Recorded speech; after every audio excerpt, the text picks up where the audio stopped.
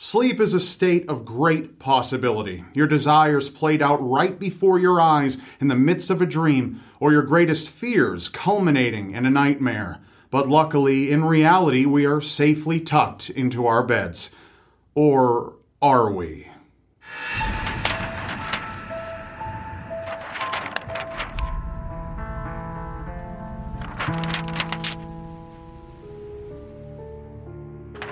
From the outside, 23-year-old Kenneth Park seemed to have it all: a loving wife, a newborn daughter, and a secure job. But behind the facade was a man riddled with anxiety and insomnia, fueled by an addiction to gambling. He fed his addiction with his family's savings and by stealing $30,000 from his employer. But when the company found out in March of 1987, Kenneth was fired, leaving him in debt, facing criminal charges, and unemployed.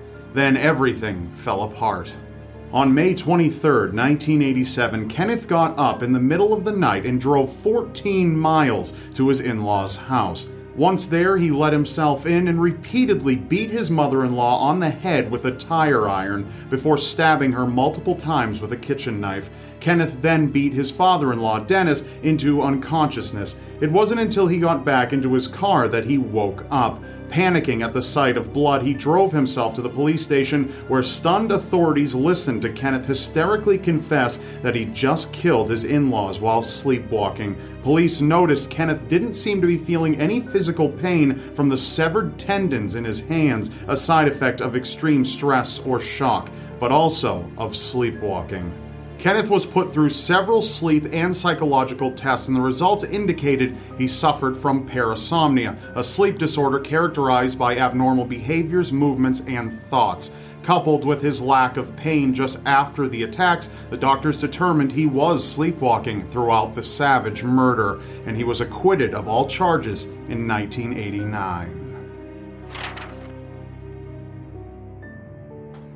A middle-aged couple in Sydney, Australia believed they had a happy marriage. They had been married many years and had remained faithful throughout their entire partnership. The husband long ago learned how to cope with his wife's quirks, her sleep-talking and her occasional spells of sleepwalking. But then he began finding used condoms in the house upon waking, and over time, as more appeared, he grew suspicious. One morning, the man woke to find his wife was not in bed, and when he went searching for her, he found her having sex with a stranger, but she was completely asleep. Upon awaking, the woman had no recollection of her late-night trysts, but thinking back to when the mysterious condoms first started appearing, the couple realized she'd been seducing strangers in her sleep for months. Doctors did an in-depth clinical analysis, and the test results convinced the experts that the wife had sexsomnia, a condition in which a person commits sexual acts in their sleep. They believe stress and her history of sleepwalking also contributed, but the woman made a full recovery through psychiatric counseling, and the couple returned to their peaceful marriage. One might think alcohol would help insomnia sufferers get a better night's rest, but for chronic sleepwalker Jules Lowe, alcohol made things much, much worse. Following the death of his stepmother, Jules got together with his brother and his father, Eddie Lowe, for a night of drinking and reminiscing. But it wasn't until after they all went to sleep that things turned ugly. Jules got out of bed and attacked his father, kicking, stomping, and punching the elderly man until he was lifeless. Eddie suffered a total of 90 injuries, including a broken nose, 12 rib fractures, and a brain hemorrhage. But Jules remembered nothing of the murder and revealed his deeply troubled history with sleepwalking and alcohol. Jules was put through what was referred to as the most detailed scientific test in British legal history to uncover his sleep patterns. It was ultimately found not guilty based on his sleepwalking defense, but believing he posed a threat to others, Jules was ordered to be confined indefinitely to a mental institution. In 1880s Paris, France, there was no better detective to call than 35-year-old Robert Ledru, who made a name for himself disbanding black magic cults and imprisoning a multitude of anarchists. In 1887, Robert was on assignment when local authorities told him he had a new priority: solving the murder of André Monet. who had been shot to death on the beach the night before. Right away, Robert noticed something odd about the killer's footprints in the sand. They were missing their big toe on the right foot. Robert himself also had no big toe on his right foot and remembered waking that morning to find his socks were wet. Stunned, Robert told police of his suspicions that he himself committed the murder in his sleep. As an experiment, he was locked in a cell with a gun containing blanks, and surely enough, in the middle of the night, he rose from the bed and began firing rounds at the jail guards. Robert managed to keep his career even after the murders, as doctors determined his stress and allegedly his untreated syphilis were the cause of his violent nighttime acts. Taking extra precaution, Robert moved to the countryside and was accompanied by medical personnel and guards to tend to him until his death in 1937. No one in Timothy Brueggemann's life suspected that the 51-year-old had suffered severe insomnia for years. However, several of his close friends eventually learned he was taking Ambien, a popular prescription sleep aid, the side effects of which resulted in Timothy crashing his pickup truck into his garage in his sleep. But the worst was yet to come. In the cold winter of 2009, Timothy had another sleepwalking episode. He wandered outside of his house barefoot in -20-degree weather, completely oblivious to the cold. He was found dead in the morning, wearing only his underwear and a fleece shirt, lying almost 200 yards away from his house. Ambien was heavily associated with sleepwalking spells, even to the point where people were shoplifting in their sleep. But Timothy also didn't follow the warning label and often would take his pills with alcohol. Police believe it was a deadly concoction of Ambien, alcohol, and sleepwalking that led to his death. Ivy Cogden, a single mother from Carnegie, Australia, had a fierce love and overprotectiveness for her only child, 19-year-old Patricia. Ivy's unconscious fears over her daughter's safety manifested in incredibly vivid night terrors and sleepwalking episodes. While incredibly realistic for Ivy, the episodes were harmless at first. On the night of August 11th, 1950, Patricia mentioned she would possibly be working as a transport driver should the Korean army attack Australia. That night, Ivy dreamed Korean soldiers invaded her home and were attacking Patricia. She picked up an axe and swung it down on her daughter's bed, thinking she was attacking a soldier. The next morning, she found out it hadn't been a dream at all. Patricia's head was fatally smashed in from the lethal blow, and authorities arrested Ivy to await trial.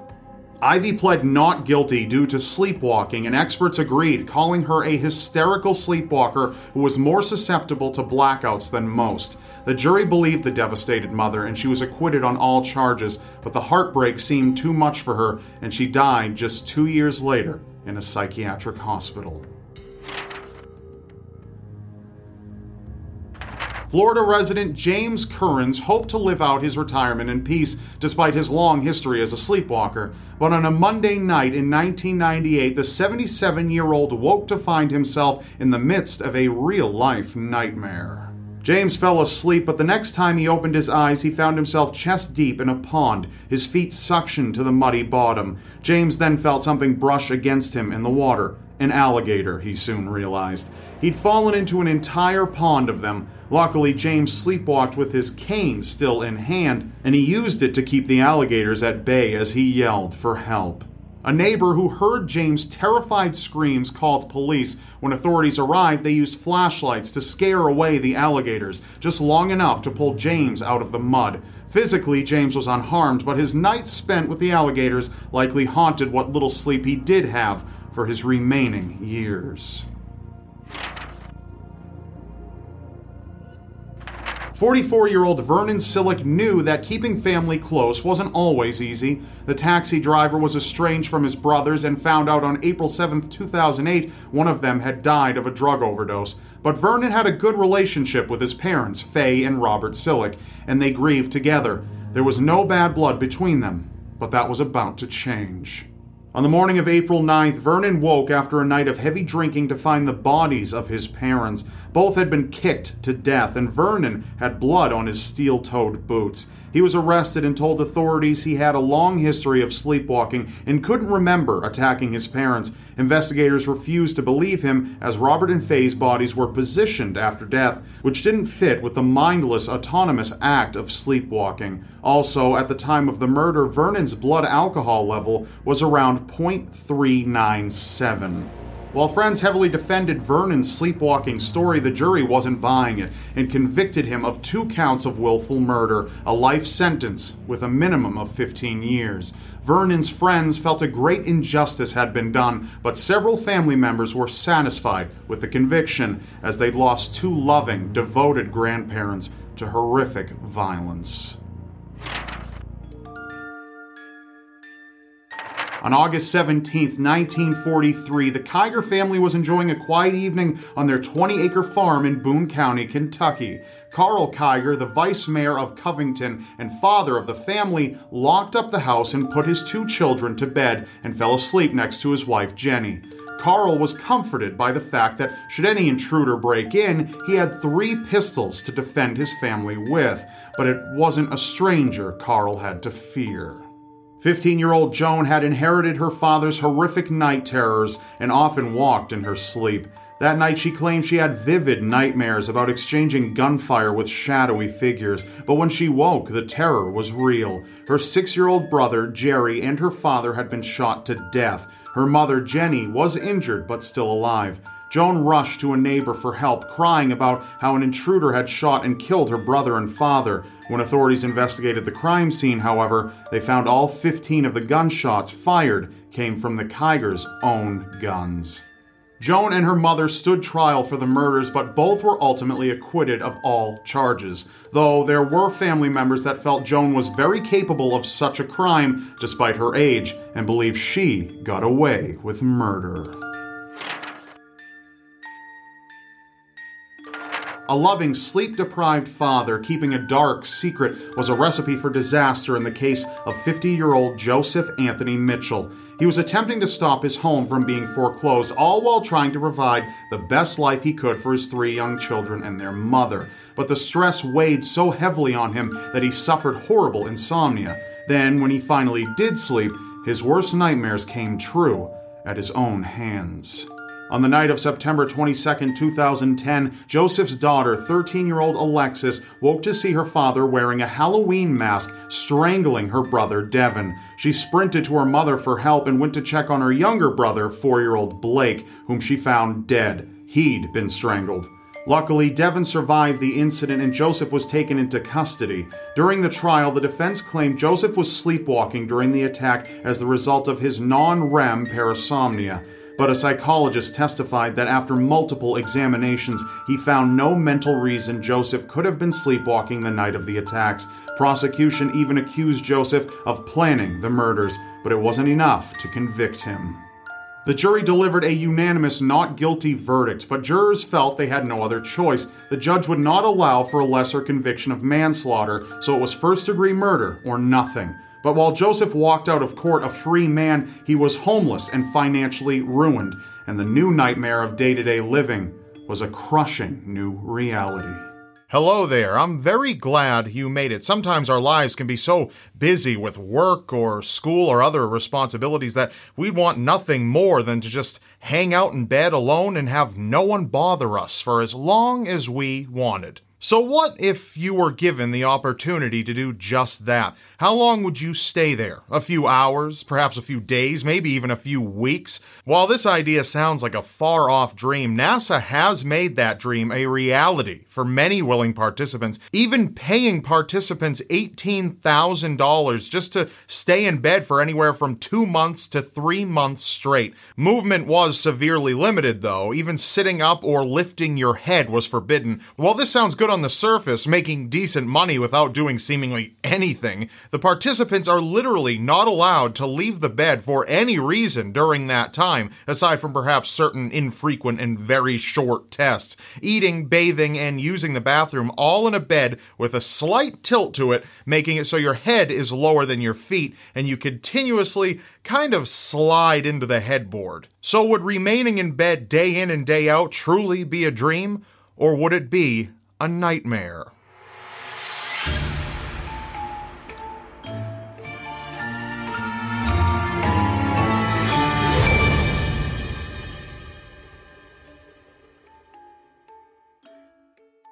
This specific NASA study gained a lot of attention recently when memes began circulating around the internet regarding it. These memes were often similar. They generally outlined what NASA was offering in the smallest amount of information possible, such as NASA is offering to pay you good money just to lie in bed. And people would comment wildly about how that would be the perfect job for them. And while many people were surely just kidding around, we can be confident that of all the people who have heard of the study, plenty feel that the study would be like getting paid to be in paradise. So what is it like to take part in this lucrative NASA study? In 2014, the experiment attracted Andrew Ivaninski, a laid-off artist who was looking for a chance to make money while taking time away from the stresses of adult life. With the opportunity to make 5 figures by lying in bed for 70 consecutive days, the opportunity seemed like the perfect chance to make some easy money. The first few days being trapped in bed, Andrew's spine began to hurt immensely and his head began to ache as well. This was all said to be normal, however, the sleep deprivation he experienced as a result made him panicked. By day 5, in a noteworthy amount of pain, Andrew felt like he wouldn't be able to complete the test, especially after his first bowel movement, which took days to occur. But once his spine and the rest of his body seemed to adjust, around a week into the test, it was everything that he hoped it would be. Andrew was allowed to play video games, watch TV, write to family members, or do almost anything, as long as he was lying down and wasn't picking up his head. Yet, after about 4 weeks, the novelty of a sedentary life began to wear off. The study took a toll on Andrew physically, with him losing 20% of his total blood volume, as well as experiencing a reduction in bone density and the wasting away of his muscles. This is due to what is summed up by the old saying as, move it or lose it. Your muscles, for instance, need to endure resistance, whether it be from exercise or just the natural force of gravity. The human body doesn't like unnecessary burdens, and it won't work unless it has to. So if you're not using the muscle, there's no point in the body supporting the muscle, and it may even feed off of the muscle for sustenance. This is because muscle is a metabolic burden that the body doesn't want to take if it doesn't need to. Muscle is also a fuel source when a person is starving to death, so this function of the body is actually a survival mechanism, as well as it is an act of perceived laziness. The change Andrew endured to his body was so great that at the end of the study, when he was assisted to stand for the first time in months, he experienced an increased heart rate, itchy skin, and heaviness in his legs, and collapse from being upright for only 8 minutes. Andrew, just 70 days prior, was in great shape, often training daily for competitions. Lying in bed made him weak and feeble. So what's the point in making a person lie in bed for months and sacrifice their functionality? Well, it's not just to see what would happen if a person were to lounge around for too long, but to see the effects of microgravity on the human body to help astronauts who go into space for prolonged periods of time. Because the human body is accustomed to the pressures of gravity, when in a less weighted state where the body is experiencing less gravitational force, the composition of the body will begin to change. Because our bodies experience a similar state while lying in a particular position for prolonged periods of time, tests like this help scientists test the limits of the human body in this suspended state.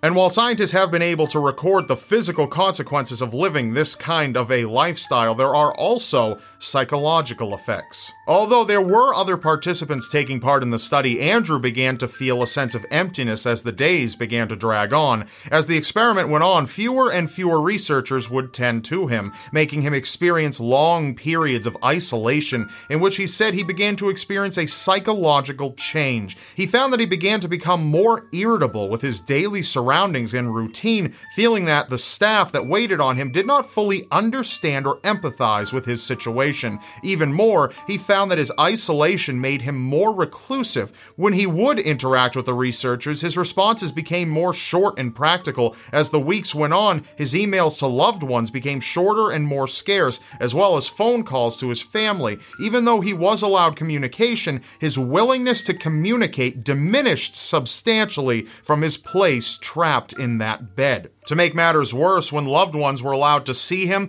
contact was strictly prohibited due to safety reasons. When his girlfriend came to visit, she was instructed not to sit on the bed or even eat in the same room as him. As Andrew's situation became more and more apparent to him over the last few weeks, he began to experience moments of fear and anxiety, feeling as if there was no end in sight. Although he said there were positives to the experiment, such as the relaxation it offered at times, he often felt that he was, in a way, trapped. And considering he was the final test subject to finish the experiment, he spent the last half of his time during the study in almost complete isolation. Compared to other examples in science, Andrew was actually quite different than your typical bedridden patients. Andrew was young and healthy. Before you can even be accepted into the program, participants have to pass the Air Force physical to make sure that they are well enough to lie in bed for so long. Apart from these participants, most people who find themselves lying immobile in a bed are the sick or elderly. And although we know the physical ramifications of what happens when an immobile person lies without movement for long periods, with an extensive list of ailments such as blood clots, bed sores, and muscle weakness, we are also learning more about what being bedridden does to the mind. Along with the physical symptoms, those who experience long amounts of bed rest can often experience depression, anxiety, and tension. If a person is ill when they are confined to a bed, the stress of illness or injury can increase these feelings of emptiness and panic, turning what once could be considered a safe haven into one's own personal hell. Even more, if a person is subjected to long periods of alone time like Andrew was, they can begin to experience hallucinations. In a study conducted on isolation victims, almost all experienced some form of hallucination, whether hearing or seeing. Over time, they would begin to endure a loss of logical and verbal reasoning, affecting their attention and their perception of time. Seconds felt like hours, especially for those without a window to the outside world. During Andrew's time at the testing facility, he was not able to see the sun for almost 3 months. If he had less contact with people who could tell him what time it was, when it was time to eat or when it was time to sleep, it would have been easy for him to lose track of the days, causing time to go even slower than he said he felt it had. Making matters worse, those that do experience isolation can often find that when they do return to the outside world, they have a hard time shaking their altered sense of reality, as well as the paranoia that plagued them in their loneliness. Perhaps the biggest reason scientists have concluded why isolation is so detrimental to humans is because of how we have evolved over time as a species, believing that we developed emotions to aid in cooperating among our early ancestors. Because of this hard coding in our systems to interact with others, a lack of interaction has often been shown to have adverse effects, causing the person to have a distorted sense of self when there is no one to bounce any kind of emotions off of. And though similar studies have been conducted over the past 15 years in the United States, none come quite as severe as its Russian predecessors. In 1986, 11 men between the ages of 27 and 42 were coaxed into a year-long study in which the subjects would be confined to a bed for 370 days. Once finishing the study, each man would receive a new car, which for the time was hard to acquire. Headed by physician and research cosmonaut Boris Murakov, the men would be allowed to partake in almost any activities, including exercise, as long as it did not require sitting up or standing. The men, who were divided into 3 groups during the experiment, not only faced the physical consequences of their bodies beginning to waste away in pain, but the study also changed many of their lives forever. Tensions in the room became so high that one man had to be moved to a different location. Despite this, the men became closer to the researchers and each other during their year in confinement, while becoming more and more distant to their families and loved ones. Many of the men who were married at the beginning of the experiment became divorced soon after, with one of the men falling in love with one of his researchers who tended to him. Although this study was not the first of its kind, it was the longest that has ever been conducted. So this is the part where I questioned you. I asked on my Twitter if you would participate in a similar 3-month study for $18,000. Here's what you said. Thousands of you answered this week's poll, with 38% of you saying you would absolutely take part in this test without an issue. 24% of you said that you would absolutely not take part. 35% of you said that you'd possibly take part but weren't sure. And the remaining 3% of you said that you wouldn't only take part, you'd take part for less money. So what do you think? Is it worth the money? Or perhaps maybe you'd do it if it paid more money? Perhaps you would never do it at all because you're not willing to sacrifice your mind and body for money? And as always, remember, if you want to learn anything, you have to question everything.